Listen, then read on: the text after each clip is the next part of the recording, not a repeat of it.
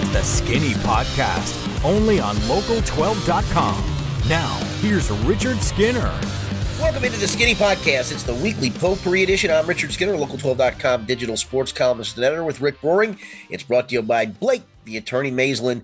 Rick, we are in the midst of a Reds winning streak that may never stop. This feels very Moneyball-like. It came out of nowhere. It's come out of nowhere, but it's caught the town by storm. FC Cincinnati continues to ace its home slate, has not lost on home ice to this point, actually home pitch, if you will. We are the town of winners now, Rick. How about that? Yeah, just like everyone's always said. Yes, we're nothing but title town, winners. Cincinnati, Ohio. Yeah, maybe that's jumping the gun a little bit, but it is fun. There's no question about that. The city is a buzz for sure. Yeah, I mean, we've talked about it. It's arguable that it's more fun to be the city on the rise than the city that's already started doing the winning. And right now, the Cincinnati is on the rise in like all of its major sports. So it's a good time.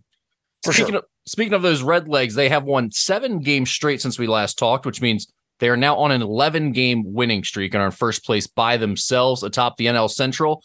They're a game and a half ahead of the Brewers and 3.5 games ahead of the Cubs here on Thursday morning as we record this on their off day. Skinny, what stands out to you most about what's going on right now with this team? There's a lot of different ways to take this. Where do you want to go with this?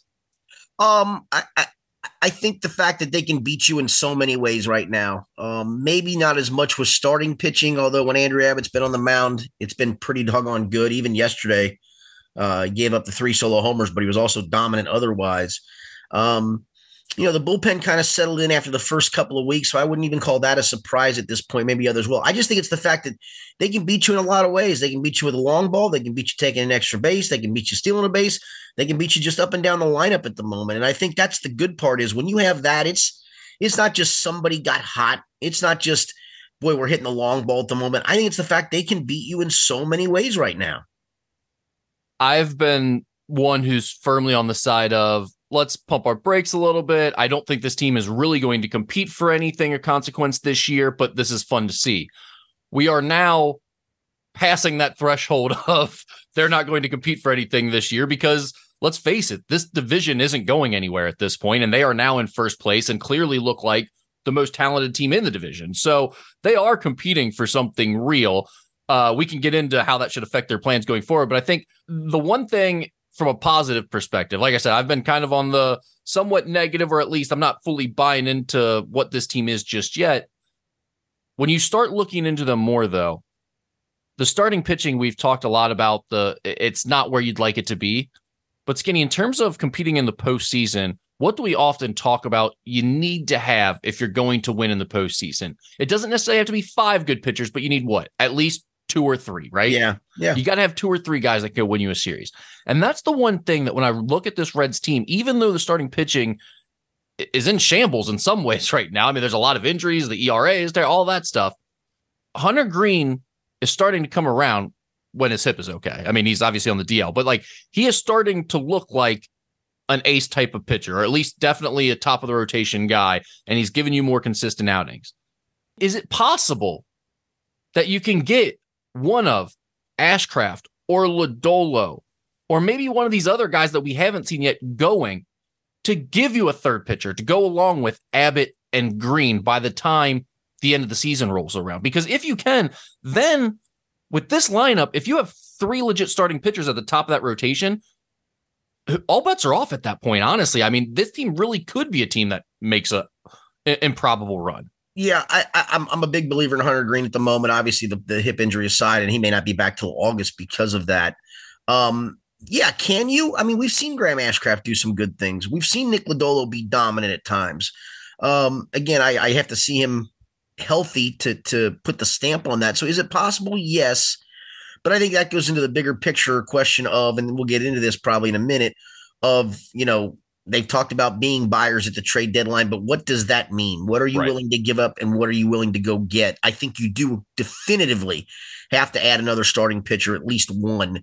But then the question is, what are you willing to give up to get it? And I'm not at the stage of giving up a lot to get some all-star caliber arm. I need a caliber arm better than Luke Weaver or Brandon Williamson or Ben Lively. I need something better than that probably, but I'm not willing to mortgage the future for that. But I've kind of been on this bus for the last couple of ever since they brought Ellie up. I've been on the bus of this is a playoff caliber team, A, because the division's so bad, and B, you've now added arguably, and I don't know if I can put Votto in the mix, but you've added 3 legit bats to your lineup here in the last couple of weeks. I mean, legit guys. Now, again, I'm talking Votto legit when I'm still not completely sold that he's there yet, but that's a pretty big add in the middle of the season, for goodness sakes. Definitely. And while Votto may or may not be able to recapture some of his stardom here to end this year, that Votto game, the game where he came back and hit the home run, that was awesome. It was great. What a great moment. I mean, that's exactly what we were talking about. It would be such a shame if he's just never able to make it back and give this team anything. If nothing else, him being able to come back for that game, get the standing ovation from the crowd, hit the home run, and just have that fun night was pretty awesome. Because, I mean, honestly, who knows what the rest of the season holds for him? It could be good. It could be really bad. But that night was exactly what you wanted him to have before his career's over with this team. Yeah, I had to write a story off his press conference the other day when he came back, and just watching it and transcribing some quotes from it, I thought, man, you sound like you're just trying to convince yourself that you can do this. The whole, he felt like he was getting better at Louisville, and I'm sorry, I still need some numbers to back that up. And then yet, lo and behold, on that first night, if he didn't go out there and do those things he did, and it made you think it's the Joey Votto of old. I don't know if it's sustainable. I hope it is, because it would be a great ending for both, for him to be a part of a playoff chase and be a contributor to that. And I think that would be great. And, listen, that first night was certainly a good start to it. Can he continue to do that? Because if he can, that's a big addition to the lineup for sure. One of the things about this team that continues to be amazing to me is obviously he took the world by storm the first couple nights that he was up, but the fact that Elly De La Cruz is not overwhelmingly the most impressive part of this team, or not the most dominant storyline at all times right now, is crazy to me. It's somebody different every night, it feels like, right? It is. And I mean, really, out of the young guys, he hasn't been even the most productive or the most impressive to this point. Like, I don't know, man. He's done an awful lot of stuff, though. I think he's great. That home run every night, and we're not getting that. But the things he's done, like flipping the double, I thought the flip double on Wednesday, him hustling that out into the double, and then honestly, the pitcher just was so afraid of him taking off for third base. I truly believe he didn't focus on Jake Fraley, and I think Elly created that too. Totally. Skinny, I'm not taking anything away from Elly. He's the most exciting player we've ever seen in a Reds uniform. I love every second of it. My only point is, think back to opening day when we were going, who the hell is Jason Vossler? Right. And a few months later, the most electrifying prospect in all of the sport comes up on this team, and it's not the only thing we're talking about now. Right. It's not the thing leading off every show. It's not the only storyline to discuss with I mean, seriously, look at the Angels. They've got 2 of the best players in baseball, and all they have to talk about. There's no fun. There's no winning. There's no nothing. And it's like with the Reds, they've got this insane prospect after having a team that lost 100 games last year. And we're talking about 3-4 different guys every single night with this group. It's really kind of crazy to think that. Yeah. I mean, you've now got, when he's healthy and he feels like he's a guy that's going to be in and out. I mean, TJ Friedel is a legit leadoff guy. Matt McClain is the perfect number 2 hitter in the lineup. India, maybe not the perfect number 3 hitter, but he certainly has settled into that role. Now, Elly's a legit cleanup guy. Spencer Steer has shown he can hit for power. Suddenly, Joey Votto, if this was Joey Votto opening day, Joey Votto, he's batting 3rd in this lineup by default, and maybe by reputation. Now that everybody's settled in, it's all right, we'll pencil him in for 6th. Now you're a cleanup hitter for most of the years, batting 7th or 8th in Tyler Stevenson. And oh, by the way, there's Jake Fraley in that mix somewhere in the lineup. Will Benson doing what he's done. And, you legitimately 1 through 8. And then yesterday it was number 9, Luke Maley getting a 2-run single. You legitimately don't have an out in that lineup at the moment. I've never been more wrong about a player than I was about Will Benson earlier this season. When he came up during that first stint, I thought there was no chance this dude could ever play. Yeah, I don't think anybody was wrong. I don't know if he was pressing. He was overmatched, and I don't know why that was. You know, it's Skinny, funny. I've never seen someone that looked less like a baseball player at his first. I mean, everything about him was like, no way this guy's going to work. And he still scuffles in the outfield a little bit, but he's So. raking at the moment. It's funny, you know. Go back to these guys 6 weeks ago were in Louisville, and remember they were like way under 500 when all of them came back and got healthy.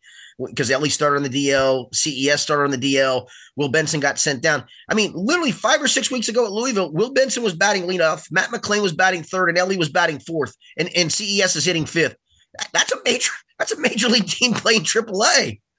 Between the major leagues and the AAA Louisville right now, the Reds have never had this much depth in terms of talent, at least since I've been watching. I don't think. Yeah, I mean, you know, you've got Stuart Fairchild was raking before he got sent down. And again, you can't keep them all, obviously. You only got so many roster spots, but, you know, he's a nice depth piece sitting in Louisville at the moment. And certainly I think the last bullet in the gun, if you need to add offensive pop to it, is CES sitting down there. And I think we'll see him certainly at some point before the season's over and hopefully doing the things he's doing in Louisville up here.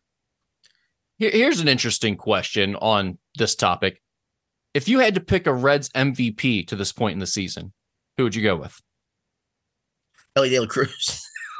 Now, I mean, in all seriousness, India. I don't think that's a crazy answer. I'd go India because he's been the steady force from day one. Can I throw out a outside the box pick? Sure. I'm interested in this. Alexis Diaz. Yeah, that's a good one too. And believe it or not, potential 20-game winner Ian Jabot. Austin Elmore's guy. It is Austin Elmore's guy. Austin Elmore could not be more wrong on Ian Jabot. He just has a strange distaste for Ian Jabot. Here's what I don't understand about Austin. Austin pretty well, actually. Austin, like myself, is a thick king. He's a bigger guy. I don't understand how he doesn't champion a pitcher like Ian Jabot, who is totally overweight. He's an everyman. Yes. I think I told you that on opening day. I texted my friend Tom Gamble, who was at the game that day. I said, I've never seen a fatter pitching staff being introduced in my life.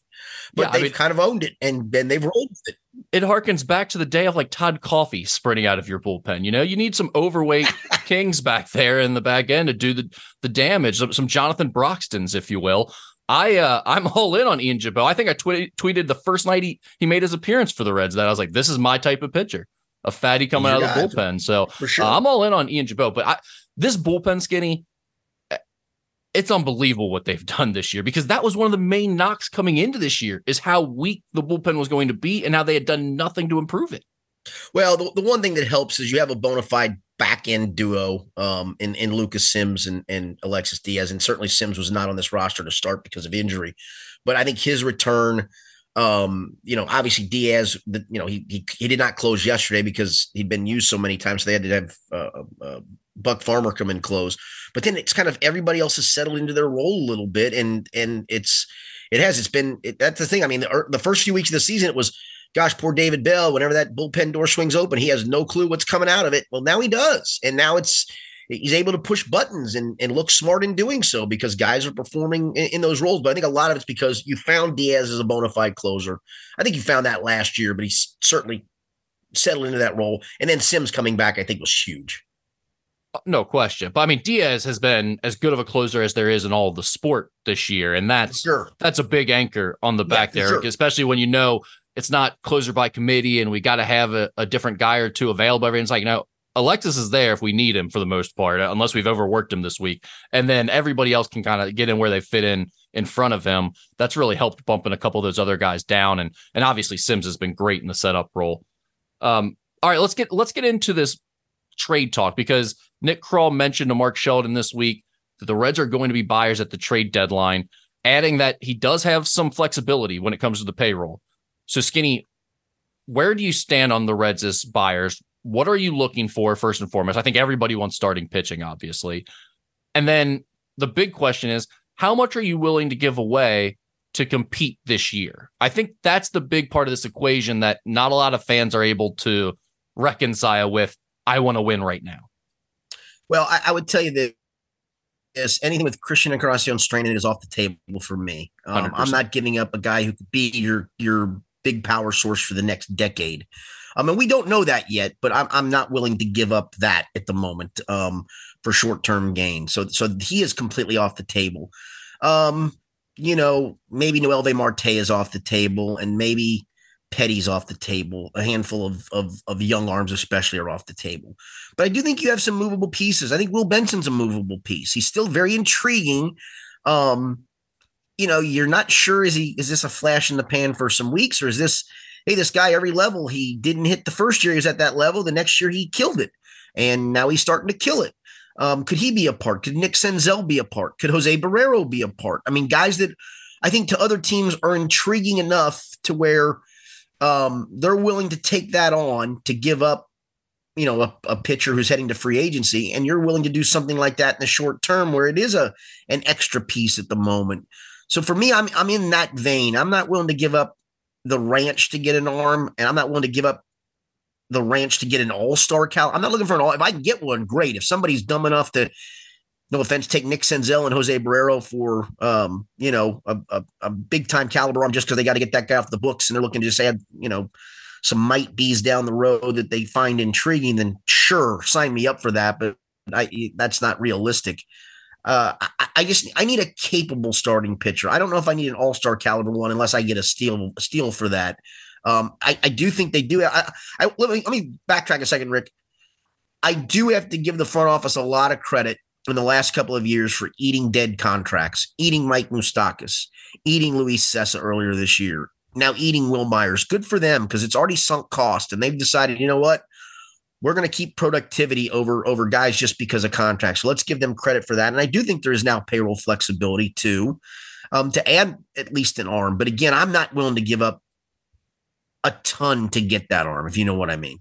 Yeah, the Reds DFA'd Will Myers on Tuesday. He was really the only notable addition this offseason. They signed him to a 1-year, $7.5 million deal. And on this payroll, that really stuck out because no one's making a whole lot of money on this team. Rick, I did a piece. Yeah, I did a piece yesterday after they DFA'd Will Myers.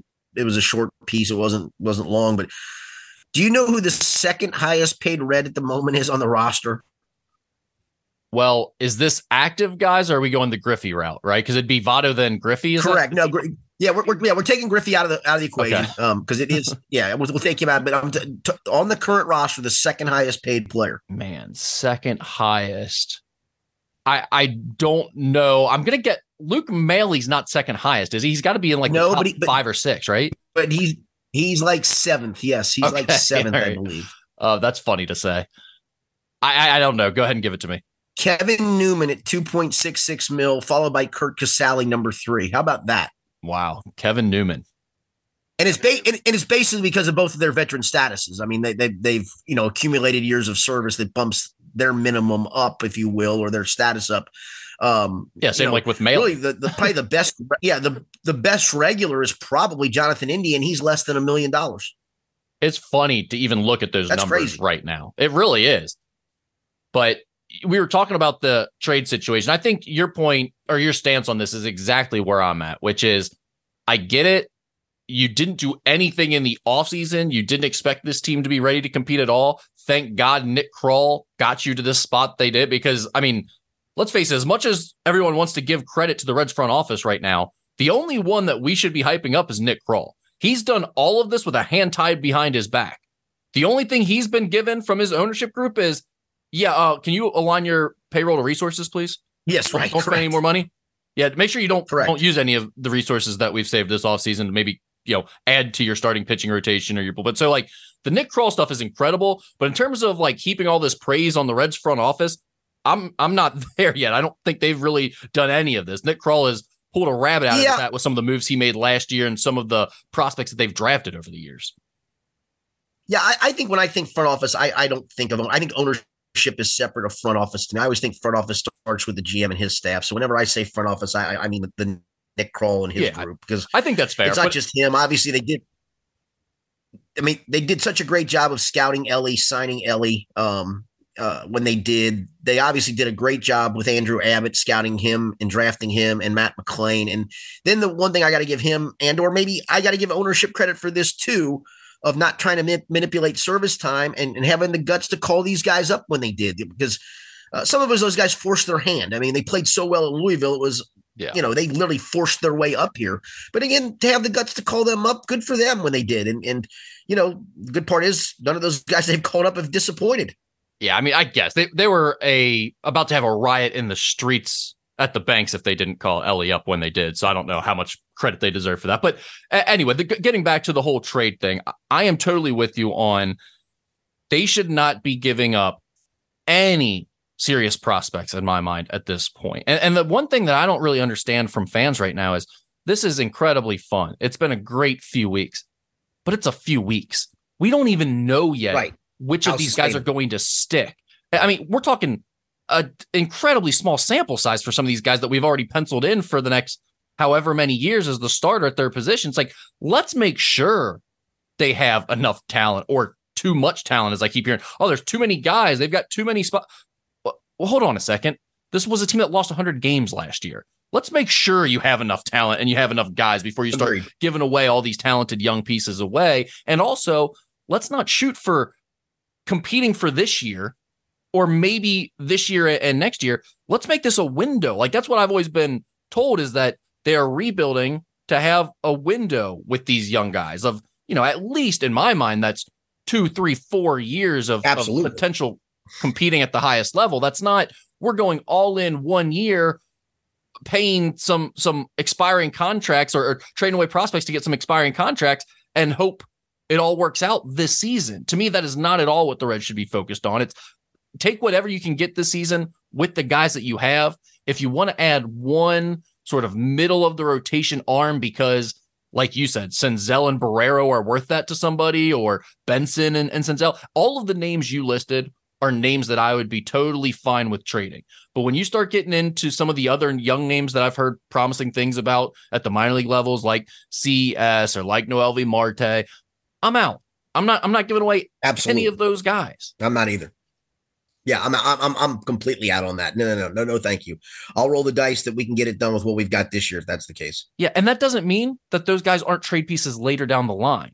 But let's get to the spot. Like, what this year has done for me is it's confirmed next year is the year you can go all in if you want. And that doesn't mean start trading. Well, because that means you expect to compete for it all next year. And yet the other part to that, Rick, is then you have an off season to go spend money as opposed to trading parts. Right. This year, you went in with the mindset of, we're not competing for anything meaningful. And that's totally fine. We were all down with it. We were all on board with it. Your whole mantra was align payroll to resources, right? That's not the mantra of a team that's trying to win this year, which is fine. But don't lose sight of what's been your plan that's working all along. Don't lose sight of that now just because you had a little bit of early success. And that's where I hope Nick Kroll is able to dig his feet in and continue to make baseball decisions and not have the Castellini boys come to him and go, do whatever whatever you need to get this guy. No, I've got this.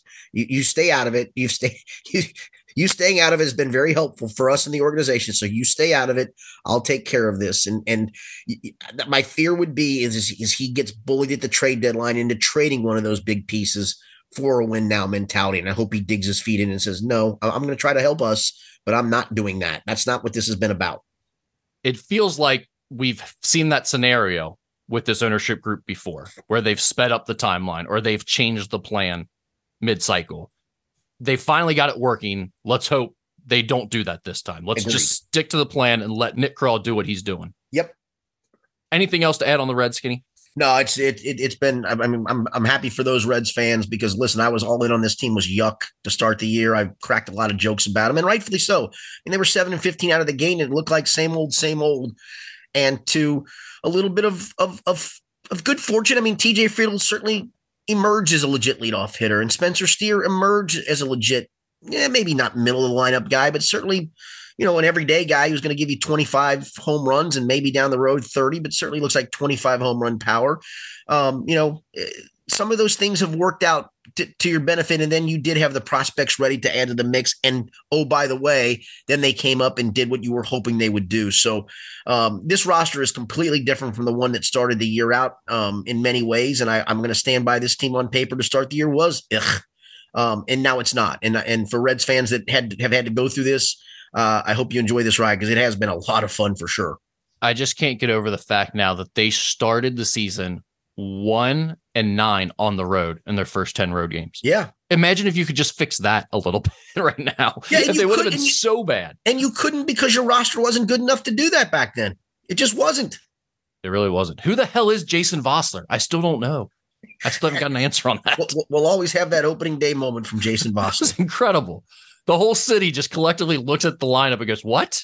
And by the way, I believe he would be one of the top 10 highest paid Reds. He's making $1 million this year playing in AAA. Good for him. He's on the list. I'm not bemoaning it, but he would certainly be in the mix of top 10 Reds if he was on the roster at the moment. All right, let's switch gears, Skinny, to a somewhat local story. It certainly didn't happen here. It didn't involve anyone here, but it involved an old friend who we've talked about recently. Bob Huggins has resigned as West Virginia men's basketball coach after he was arrested Friday night in Pittsburgh for driving under the influence of alcohol. Police reports said he blew up. Wait, I thought he said he was in Columbus. It's negotiable. We're still working on that. Sure. Okay. Police reports said he blew a .21, nearly 3 times the legal limit. The 69-year-old presumably retires with 935 career wins and 2 Final Fours in 41 years as a head coach, 38 of them at the Division I level. Skinny, what did you think when you heard the news that, one, Bob Huggins had been arrested, and then a little bit later that he was resigning? Not shocked on either account. I'm sad for it because I do think he was good for college basketball. I think he's a terrific coach. His players who have played for him stand by him, and I think that always speaks volumes. We can all think about somebody however you want to think, but when those that are around you and have played for you, and not all, I mean, I'm guarantee you talked to probably 20 other players who hated his guts, but that's part of coaching. You're not going to get to all of them and you're not going to affect them all the same way, but the majority of guys that have played for him have really stood by him. And I've always thought that spoke volumes of what he is as a coach. But I hate to say it's one of the least surprising endings to a storyline ever of how he's gone out as a coach. I mean, I'm sorry for it. I'm sad for it. I'm glad he didn't hurt anybody in the process other than himself, I guess. But is this honestly the least surprising ending to a story ever? Well, I think you and I actually had this conversation about it like maybe 2 years ago. And maybe it was longer than that. But do you remember the time where he was on the sideline and like essentially rubbed a heart attack away while he was coaching the game? Yes, I do. He just like rubbed one off. We talked about it at that time where it felt like, and I don't think we talked about DUI, him getting arrested for a DUI, but we talked about it feels like this isn't going to end well. And he really might die right there on the court of a heart attack at some point when he's yelling at somebody or his blood pressure gets elevated or something, just because he looked so unhealthy at that point. And some of the stuff was obviously a problem for him and his health. Yeah. I mean, I think we all saw it coming. And unfortunately, this is the way it ends. And it's through no one's fault other than his own. He's been told how many times he's been given drivers. He's been told to use an app, whatever. Everyone knows at this point what the deal is with Huggins drinking and driving and that he shouldn't be doing it. I mean, he's almost 70 years old, you know, he's not going to change his ways, I guess. And that's unfortunate because he gave up a lot of money. He gave up the opportunity to get to 1,000 wins as a head coach, which very, very few people have ever done in this world. And he had a team this year that his donors had paid for that had a legit chance to, I don't know about make a Final Four, but I mean, at least a probably top 15 team in the country. Yeah, their collective is strong. Yeah, so it stinks for him that he would have to lose all that. And I'm sure that the fan base there is in shambles right now as they go through a coaching search, which we can talk about that, who you think should replace him. But yeah, to your point, it's not surprising, but it is just kind of sad for everybody involved, I think. Now, I do have to ask this question, and it's a little tongue in cheek, but I don't know if you read all of the pieces to the story. Oh, yeah, I did. But he stopped apparently at a Burger King in Washington, Pennsylvania, which for those of you who maybe are not familiar, I've actually stayed there when I've covered Bengals Steelers games. It's just short of about a half hour, 45 minutes short of downtown Pittsburgh. And he stopped at what do you think? At 1:30 p.m. A Munchie Hugs Burger King order looks like, Rick. I will say, as much as I said there's no one to blame but Huggins, it could have been the spicy chicken sandwiches from BK that made him so thirsty. You think that's what it was? They're a bit dry. I'm not a big Burger King guy myself, but I know I've had that spicy chicken sandwich before. It's a little dry. It's kind of got those like pepper flakes in the breading. I could see that giving your throat some dryness and needing to down about 14 beers. I get a hankering for a Whopper like once a year, and it's usually when I do have the munchies. I don't know why, because I guess it's because it's close to home, whatever. And I'll have somebody who's driving me stop for me there when I have that hanker. I'm thinking Hugs has got it's got triple Whopper and he's got sauce all over him because the thing is it's messier than a Big Mac could ever attempt to be. It's just a messy burger. That had to be a mess. If we get the dash cam, not the dash cam, but the body cam footage of this, and Hugs he's got a giant West Virginia pullover that looks like a maternity coat. No question. He always has that on. Yes, no question. If he has that on and he has a giant mayo/ketchup mixed stain on the chest area, I'm going to lose it. I'm going to absolutely lose it. It is just, it's on brand. So what did you think about the daughter coming to, it's his daughter. I get she's going to bat for him, but boy, she came out guns a-blazing. She did.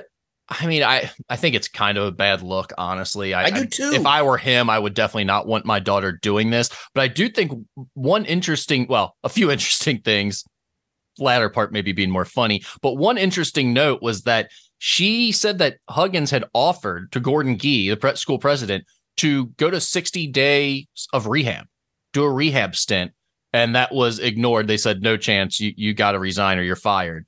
Which I thought was kind of an interesting note. I'm a little surprised that Huggins kind of went tail between the legs immediately. It was like, yeah, I'll go to rehab. I'll do whatever needs to be done. But then she went a little off the deep end after that in terms of taking shots at the president of the school and West Virginia in general. And then she mentioned that there were reports from the police that they found a cooler that was still wet inside his car. They found empty beer cans, and they found a bag of beer cans. Of cans. I don't know if it said beer cans. I think it said beer can. I think it was beer cans, but yes. She tried to play it off as anyone who knows her dad knows that he is an avid recycler, and he likes to just go around cities collecting cans and bags to recycle them. So don't start pointing fingers like he had just been cruising and boozing all day. Which is just insanely funny to me. That's a little off the deep end for sure. I don't know if that's enabling or denial or exactly how you frame that, but I'm pretty sure it's not exactly accurate. Correct. Anything else to get to with Huggins? Yeah, no, it's kind of a predictable ending. Oh, who do you think's going to replace him? I think an interim replacement's an easy one, interim, and then you can go national after this year. I think John Beeline's a great interim. Yeah, I don't know if he'd do it or not. The assistant coaches that are already there seem like probably the easiest option to me, whether it be Ron Everhart or the Eilert guy. If you just put them in place as the head coach for this year, and then next year, I think you go all in on trying to get like Dusty May from Florida Atlantic or someone like that. I hear rumors about Andy Kennedy potentially replacing Huggins again, which is exactly what happened last time he got fired for a DUI at Cincinnati. It's Hugs' interim guy. I just can't imagine West Virginia would actually want to do that. One, because Andy Kennedy is not that good. He's at UAB right now. But two, because that is clearly you going to Huggins' most preferred option here. And Andy's alma mater's UAB, and sometimes you find your comfort zone too, right? That would make more sense to me that Andy stays at UAB. I guess, but if I'm Andy, Ron Everhart. Yeah, I don't know the Eiler guy at all. Ron Everhart does have head coaching experience. So he would seem to be the easy route. Honestly, I think Beeline's an easy route, to be quite frank. I do. Whether he wants to do it or not, I don't know. But Beeline would say yes. I think that's got experience there. He's a great coach. Yeah. All right, Kentucky basketball, real quick, Skinny. We've talked about him a lot, and the news just won't stop coming for this Kentucky team. Kentucky five-star big man Aaron Bradshaw suffered a fracture in his foot and could miss the start of the season. Kentucky Sports Radio reported that the 7-foot big man needed surgery and could be out 4 to 6 months. Now, there's been some questions about that timeline. I think Aaron Bradshaw posted on his social media that it might be as soon as the next 6 weeks that he returns. So not exactly sure if he'll miss any time or not to start the season, but either way, him going through a fractured foot, having surgery, and missing some of this prep time is obviously big news for a team that's going to be relying on this freshman class heavily. Yeah, and I don't know what to make of it. I think the 4 to 6 months might have gotten misconstrued. Maybe not. And this is where I think I know he doesn't care, but Cal should come out with something on this, right? I mean, only because we saw how the whole Shaden Sharp thing went down. We saw how the Severe Wheeler thing went down last year. Um, and so it's hard to believe any of this. I mean, is this his handlers basically saying, no, we're shutting you down, dude? And they're the ones that said the 4 to 6 months. And then Bradshaw doesn't want to look bad. So he said, no, 4 to 6. And so we're in that gray area of, I don't know who to believe. I'm sorry. I don't believe the kid at any point. And I don't believe anybody. I need a specific person in charge to tell me, here's the situation, here's where things stand, here's the timeline. And you really don't have that. Yeah, and you mentioned Shaden Sharp. You go back to like even Jared Vanderbilt a handful of years ago, where they've had these situations at Kentucky with these one and done type guys where they get hurt, and then it's like, okay, well now I'm preparing for the NBA, and I don't want to potentially expose myself out here if I'm not 100% healthy or potentially even re-injuring whatever it is. So I think that's a real concern now for UK fans is, do you even get Aaron Bradshaw this year, or does this linger a little bit and then you end up never seeing him because he's just going to start preparing for the draft? That's a real concern, because without your 5-star 7-foot freshman that's supposed to be one of the crown jewels of this recruiting class, it's not the same recruiting class as it was. And that's the big reason that people have faith in this Kentucky team going into the year. One of the other notable items coming in this week is it was reported on Wednesday that Antonio Reeves is expected to return for his final year of eligibility after moving back into his dorm this week, according to Travis Branham of 24/7 Sports. Skinny, I mean, I guess this is the end of the Antonio Reeves saga. This has been going back and forth for weeks with stories that he was enrolled at Illinois State to graduate this summer. What do you make of the whole Antonio Reeves thing, and how big of a difference does that make? Well, I think it makes a huge difference. I mean, it gives you a veteran presence, and whether people held on to that lasting memory of him in the Kansas State game where he didn't make shots, he made shots at points during the year. And yeah, I know some people have shown some stats of him in big games against Power 5 teams, and the stats aren't good across the board. I also know he hung 37 on Arkansas, right? I mean, so average 14 a game. Yeah, those guys don't grow on trees. So and especially the veteran part of that, I think it's a big deal of his return. I mean, his return, the potential of a couple of guys still out there, maybe landing another freshman big, maybe getting somebody else in the portal. Suddenly that roster looks a whole lot better, but it's also still in flux because I don't know what to believe about Antonio Reeves either. And we don't know what Bradshaw's situation is. And it could go from the high of right now of what these fans think it might be, and understandably so, to suddenly, no, Reeves is just coming to finish his degree and then he's going to grad transfer somewhere else. And, the Bradshaw thing lingers and he doesn't play at all. I don't know what to believe. Yeah, there are still a few names out there, bigger names available as transfers. Paul Mulcahy, I know, is one that both Kentucky and Xavier are in the mix for. He's Rutgers transfer, 6'7" combo guard type of player. And there are a few others as well, but Kentucky is going to be playing a summer game here in how many weeks now? Yes. I mean, 2 weeks in Canada. Yeah. So it's still just one of the most fascinating stories. It's funny because there are people who still have them in their rankings and still believe in them. And then I've seen a lot of people have just taken to dropping them out completely and saying there's just too much uncertainty here. So I'm fascinated by this whole Kentucky story, and we'll see where it goes when we get closer to the season, I guess. Well, maybe we'll see where it goes the closer we get to them playing in Canada. Well, true. Yeah, I guess we'll have the Canada trip first. All right, let's do some Ask Skinny Anything here to wrap this up. Let's do it. Is Skinny wearing his Viking helmet? No, you know what? I got to get out of the closet. I'm sorry. Shoot, I meant to do it in honor of this team this year. I know I'm going to sound, I hate it. I still hate it. I get it. Everybody now loves it, and I'm an idiot for hating it, but I still hate it. I'm sorry that I do. You know what's crazy is I actually have a Viking helmet because of the NKU thing. That's one of the least shocking things I've ever heard. Yeah, so I actually do. I could participate in this if I wanted, but I will not. That's the one negative about this team finding unexpected success this year is it has made this whole Viking celebration real. Now, but I will say people can't see this, but we do this podcast over Zoom, and every time Skinny makes a good point, I'm over here just rowing. Oh, I just sure. row the boat over here. There's no like question. Second base. I did the same thing. Yeah, I did the same thing on a couple of points you made. I'm glad you brought that up. Yeah. Will Skinny watch the HBO documentary about the fraudulent high school football team Bishop Sycamore? I didn't know they were doing one, but absolutely. Yeah, I mean, are they really doing one? Yeah, it's getting released this summer. It could absolutely be the worst thing I've ever seen, but it might also be awesome. Oh no, I think it'll be totally awesome. I'm trying to figure out how the hell they pulled this off. I think it's either an all or nothing scenario. It's either great or it's absolutely worthless. There's no in between for. I think it'll be. I think the characters involved are such a train wreck that it'll be fascinating. I do too, especially if HBO. It'll be cringy fascinating. Yeah, they'll do it right. All right. A buddy of mine is playing 100 holes, approximately 5.5+ rounds for a good cause. Would Skinny be able to complete? If so, how would he handle it? Which would be his best round? How many balls would he lose? The more details, the better. I did ask a follow-up on this because I was confused. Is it like 100 holes in a day or how's it work? And the guy said his buddy tees off at 5 a.m. in the morning and is expected to finish around 9 p.m. the same day. 100 holes of golf. So some people that do that will play like multiple balls on a hole to count that as like extra holes. I could probably pull that off. I don't know if I could play 100 holes consecutive, like with one.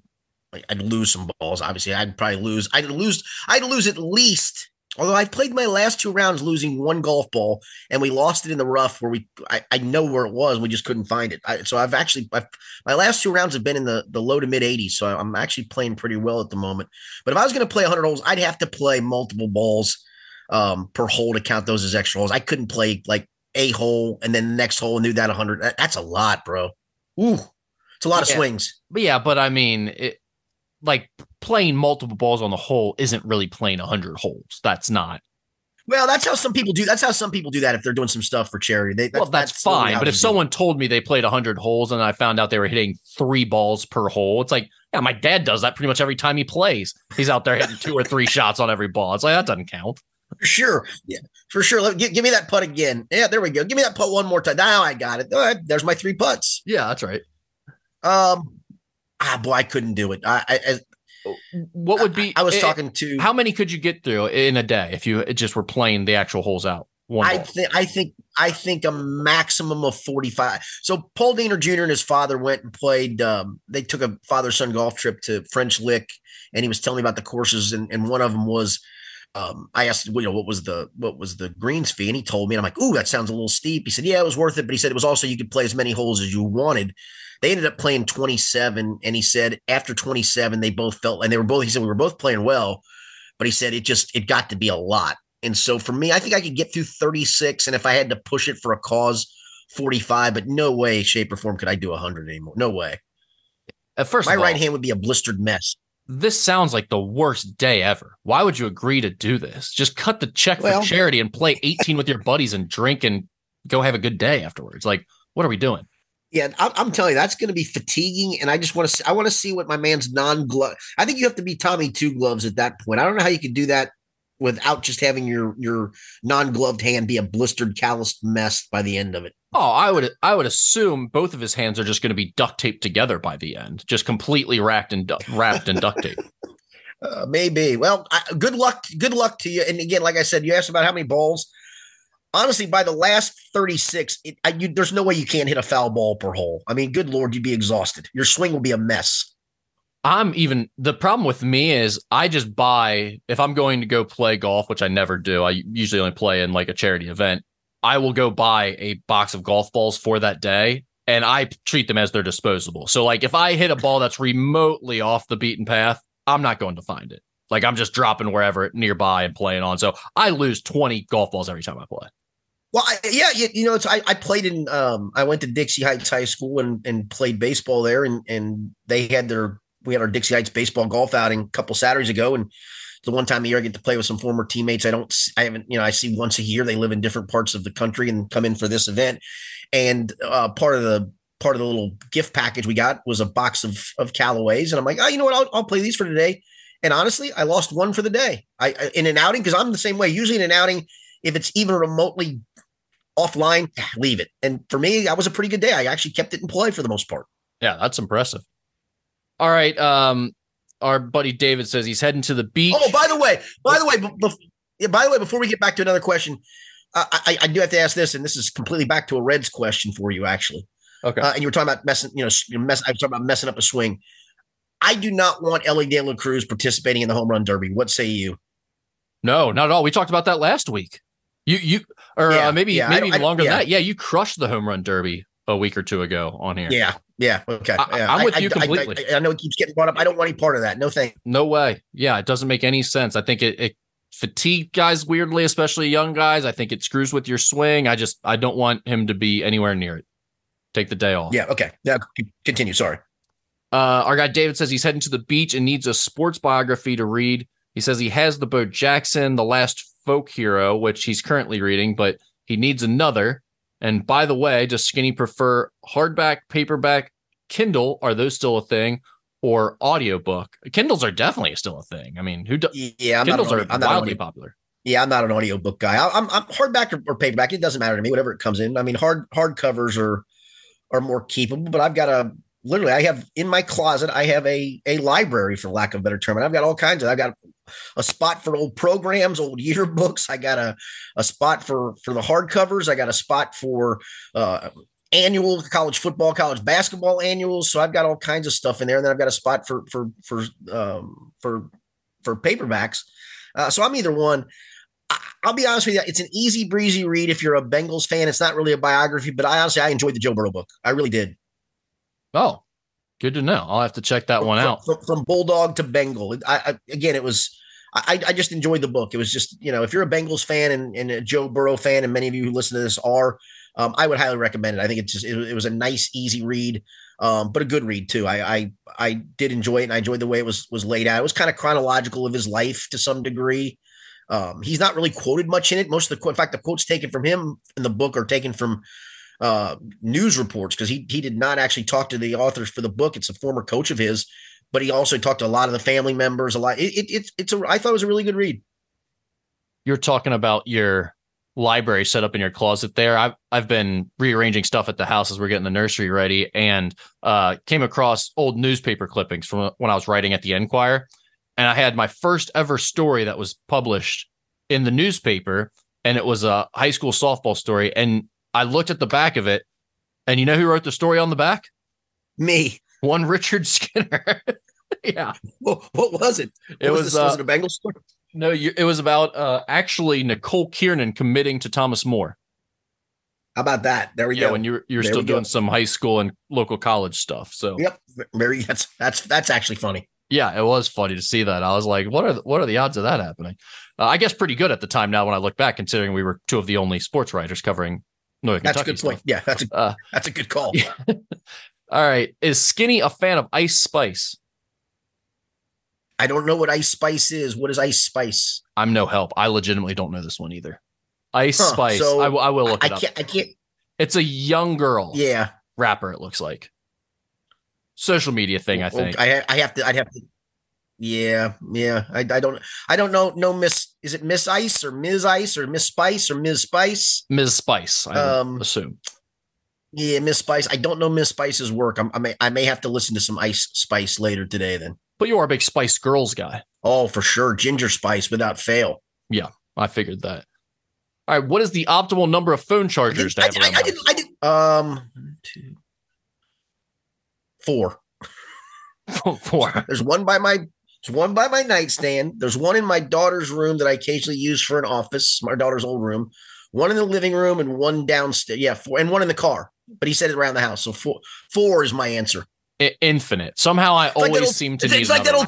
Yeah, it's like that old. Remember that old Tootsie Roll commercial where the owl? They said, "How many licks does it take to get to the center of a Tootsie Pop?" And he takes it and goes 1, 2, 3, crunch, and he says 3. So I'm just counting we're at 4.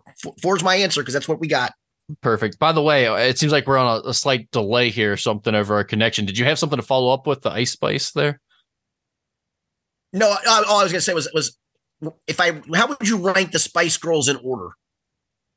The only one I can really remember. Well, you had Mel B. Which one was she? Yeah, that was Sporty Spice. She was Sporty Spice. Sporty Spice. I think that's the only one I really remember that well. There was Baby Spice. She was the little blonde. Why? How do you know this so well? That's Beckham's wife. I just do. I think. Okay, I'm looking at a picture of him now. I think the blonde one is probably the cutest. That's looks Baby. like her name is. She's number 2 for me. Okay. Emma Bunton. I'm going. Baby Spice. Yeah. I'm going Ginger, Baby, Posh, Sporty in that order. Okay. That was a good ranking. I would have never known to ask your ranking of the Spice Girls, but how about that? Good answer. All right. We'll wrap it up with this. Gonna need a gambling segment on Zuck versus Musk. Have you been following this at all? I have. He says he's going to take down Twitter, right? Yeah, and so Musk said he would challenge him to a cage match. Zuckerberg said, anytime, anywhere, send me your location. He's been training for it. Who do you got? Well, first of all, what would the odds be here? I think Musk would get his ass kicked by almost anybody. I don't know why, but man, I'd love to see Zuckerberg get his face bloodied. I really would. He's got a punchable face, does he not? Yeah, but Zuckerberg's had like a renaissance here. Everyone was making fun of him because obviously Facebook got huge and he was the face of it. And so anytime something gets super popular, they start hating him. And everyone then started calling him a robot and said he drank his water weird.